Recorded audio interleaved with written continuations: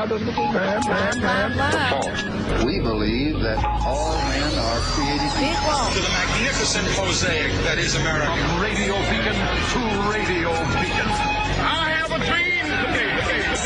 Change has come to America. Believe me. Help is on the way. Knock, knock. Who's there? It's a figment of your imagination. Randi Rhodes Show. Turn up your mind. It's $5 Friday, you bastards. Shinzo Abe was mid-speech when suddenly 2 shots rang out. His security tackled the gunman immediately, but it was too late. The former prime minister lay on the ground, bleeding, with a chest wound. Police say the suspect is a 41-year-old local man, Tetsuya Yamagami, who formerly served in Japan's armed forces. Local media report his weapon appeared to be a homemade gun. The critically wounded Abe, shielded by a blue tarp, was medevaced by helicopter to a local hospital, but officials already knew that he wasn't breathing and his heart had stopped. In Indonesia, Secretary of State Anthony Blinken expressed support. Our thoughts, our prayers Thoughts and prayers. With him, with his family, with the people of Japan. This is a very, very sad moment. Japan's current Prime Minister, Fumio Kishida, visibly shaken, told the nation, "We cannot accept that this violent act took place during an election, the foundation of democracy. In the strongest terms, I condemn it." Although former Prime Minister Abe was giving a stump speech in a wide-open area, security around him wasn't particularly tight. After all, this is a country where yearly gun deaths typically number in the single digits.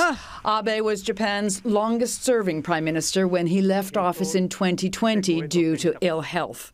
A polarizing figure, he was a right-wing nationalist and conservative and a fierce supporter of Japan's military.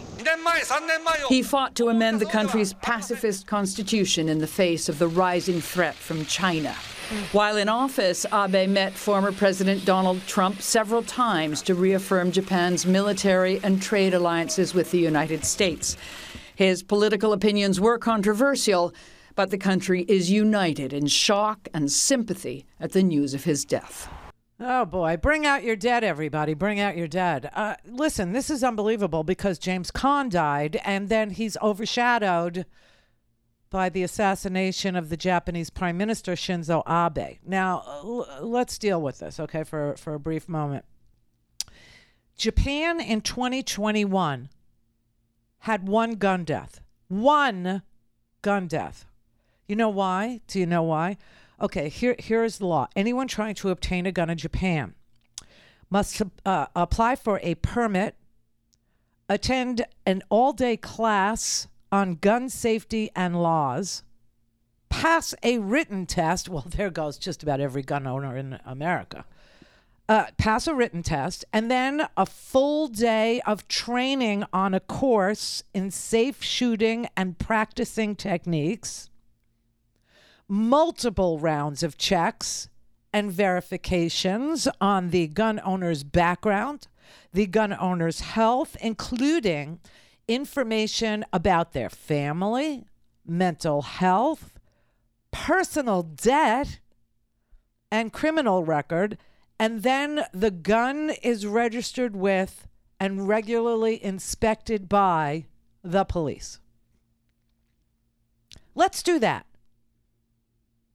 Let's do that. Because this gunman, this one who, assassinated Shinzo Abe, which is, it's a horrible thing for a country to have their former prime minister, assassinated. It's a horrible shock.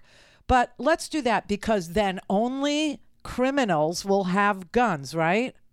Isn't that the way it's supposed to be? I mean, am I crazy?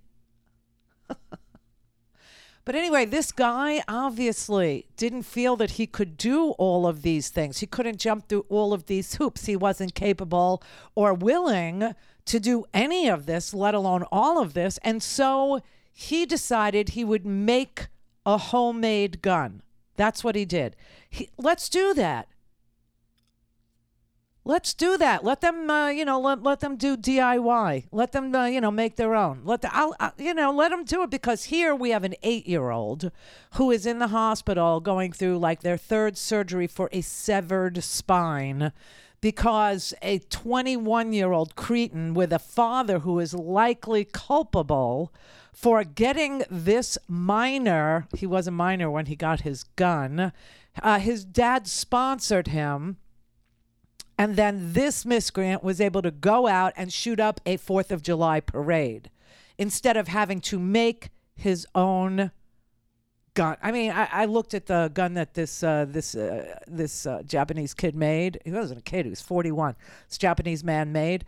It looked like two pipes that were taped together. It was very pedestrian. It was very rote. It was very it was not advanced firepower. It wasn't. I don't think he had like a high capacity magazine and time to reload and then shoot 30 more rounds and then reload and shoot no.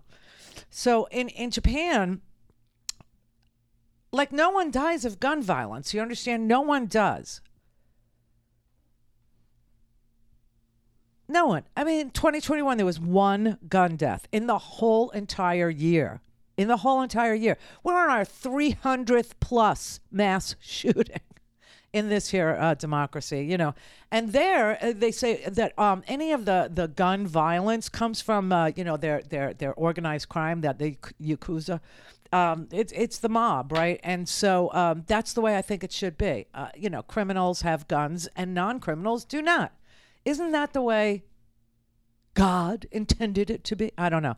But anyway, this was very, this was distressing and upsetting, to people who believe in life, liberty, and the pursuit of happiness in your old age, because he was only 67 years old. He had just retired. He was the longest serving prime minister in Japan. Shinzo Abe was. And we all know, Donald Trump had this familiar way of addressing the prime minister as Shinzo.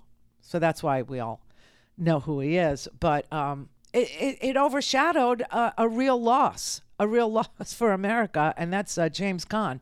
James Caan died yesterday at 82 years old. I don't know why. I know it's not a gun death, thank God, because I've lived through James Caan being shot on film at the New York State Thruway toll booth. Oh, jeez. But James Caan